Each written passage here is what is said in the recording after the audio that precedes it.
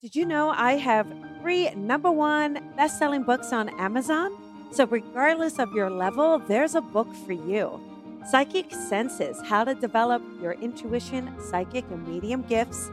Leap of Faith: How to Build Your Own Spiritual Practice. And Coffee with Colby: 365 cups of fresh brewed spirit messages. So, regardless of your level, there's a book for you. Give one as a gift, keep one for yourself. You can find them on Amazon or my website, colbyrebel.com. Good morning, everybody. Happy Tuesday. We are going to talk about twin flames, soulmates, and how do you know if you have found yours. So let's get settled in. Okay, let us start with a quote from Coffee with Colby. Ready? So here we go. In order to move forward, in order to grow, Spirit has you reflect so you can purge. Spirit is pushing the old out of you. They're sitting there letting you process all of that. It's like the gunk at the bottom, right? Spirit has you purge so you can release and let it go. This opens the door for the 2.0 version of you to come in. So it's true, we do. We have to purge, we have to let go, we have to release. It's really important for us to kind of evolve that way. So let us talk about twin flames and soulmates and really that kind of connection that we have to one another. So, some people think they can only have one soulmate, right? But you can't. You can actually have many soulmates. And soulmate can actually just be any relationship. So it could be a friendship, a family relationship, a romantic relationship. But it is a relationship in which your souls have made a contract to come together for a particular purpose.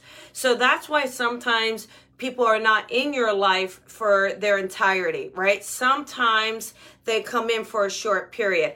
So sometimes a soulmate will come in, but it's maybe to get you to a certain point in your life or through a certain occurrence. And then once you're over it, that contract is now complete and you can release it.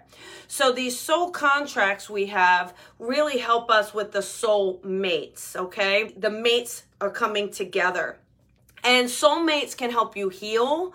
They can help you reflect. They can help you look at things.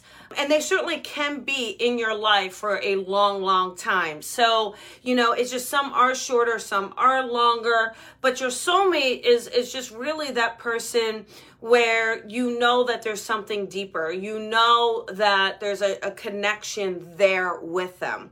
Now, a twin flame, so the idea of a twin flame is that you have your soul, and the twin flame is two halves of one soul, or two souls coming together to be whole, okay? So your twin flame is a little bit different because two halves of you, right? It's the other half of you. It's like you've known them your whole life, right? How many of you felt like you met someone and just knew them? You knew who they were. You knew what they were about. They will challenge you, right? Because they're going to be a mirror to make you look at things about yourself, right? And maybe address some things, maybe purge some things that need to be purged, okay? So with this, we have this opportunity to grow and to evolve. So your twin flame is really that person where you say, oh my goodness, like I want to be a better person because of you. I want to be better. I want to do better. But again, the idea is really you're just evolving as a soul because you're two souls coming together, okay, as one, completing one another. So again, now let me just do this so I don't have a million haters. Yes, your completeness depends on yourself. You make yourself happy. You make yourself whole, but the twin flame really is that uniting of souls. It's just that complete blending and uniting. So again, sometimes it could be a bit tricky and challenging, that relationship, right? Because you're going to get triggered because again, you're working on things about yourself. So people say, if you met someone and it was a great love affair or you really was magnetic, but they're not in your life anymore, and then when you say to yourself, oh my gosh, what if I don't, ever have another person? Of course you're going to have another person. Like I said, there's not just one soulmate for you, right? There's not just one. But what happens is you may have a soulmate, okay? And that soulmate gets you to a certain point, but then you become out of alignment. You're no longer in alignment, all right? Maybe you've evolved, you've done your work, maybe they're not doing their part. So when you separate, you have to realize that at your new vibrational level, a new soulmate will come in and will carry you forward. And it's even the same as a twin flame. People think we can only have one twin flame, but I think we can have more than one. But again, as we evolve, you're going to connect to that person. There's going to be one person, as long as you kind of don't allow yourself to settle, right? Because how many times do we settle in relationships because, well, we already know the person, so we kind of already know what to expect, and it's not really going to be better with someone else, or we tell ourselves all of these things. I don't want to start over, right? So you settle in your relationship, but by settling in your relationship, you may be ignoring the true soulmate to come into you. So just be sure that if you are in a relationship that you are feeling fulfilled. We should be continuously feeling fulfilled, even if we're feeling challenged, even if we're wanting more, even if we're wanting to try new things. We should still be feeling this fulfillment within our romantic life at least, right? So ask yourself if you are in a relationship. Now, if you're not, a lot of times too, soul contracts, twin flames, a lot of times those breakups are not smooth, right? They're just not smooth and easy. They just feel like a Band-Aid has been ripped off. So they can be hurtful, painful. Again, because you're just being torn apart on a soul level. So that's why they can feel a bit more painful. They may be harder to get over. But when you realize, hey, wait a second, this soul contract is done. We've completed it. That may help you understand and move forward. It's hard when we spend so many years trying to get over someone, right? Are we really meant to spend that much time? Or are we really meant to surrender and to trust and to understand, right? So what happens is it is about that kind of growing and that connection, okay? What about when one dies? Yeah, so again, when one passes, right? A lot of times in relationships, one person will pass before the other. But again, sometimes, it's whatever was meant to be, that soul contract for that person was finished, right? And there's a lot of times I find someone who, they're just being loved. They're being loved so fully, maybe so fully for the first time, and then they transition or they pass away, right? But it could have been that you came into their life to show them true love prior to their passing. Or if you've been with someone a really long time, just to give them that love prior to the passing. So, when someone passes, that doesn't mean that contract is broken. It's just changed. It's just changed form. And you are still meant to be here and grow and evolve and hopefully allow a new partner to come into your life, right? So through this, relationships are tough, right? We all know that they're tough, but it's like, who do you want to do it with? No relationship is just going to be super easy and super smooth. Not because you're supposed to grow and kind of these, I don't want to say be tested, but we're tested, right? You're vulnerable. You are being challenged. It's two minds coming together, two different experiences coming together. And so, so with this exchange that we have, it's like saying, look, you don't want a hostile relationship and you don't want a violent relationship. You don't want a codependent relationship, right? How many of you have been in those?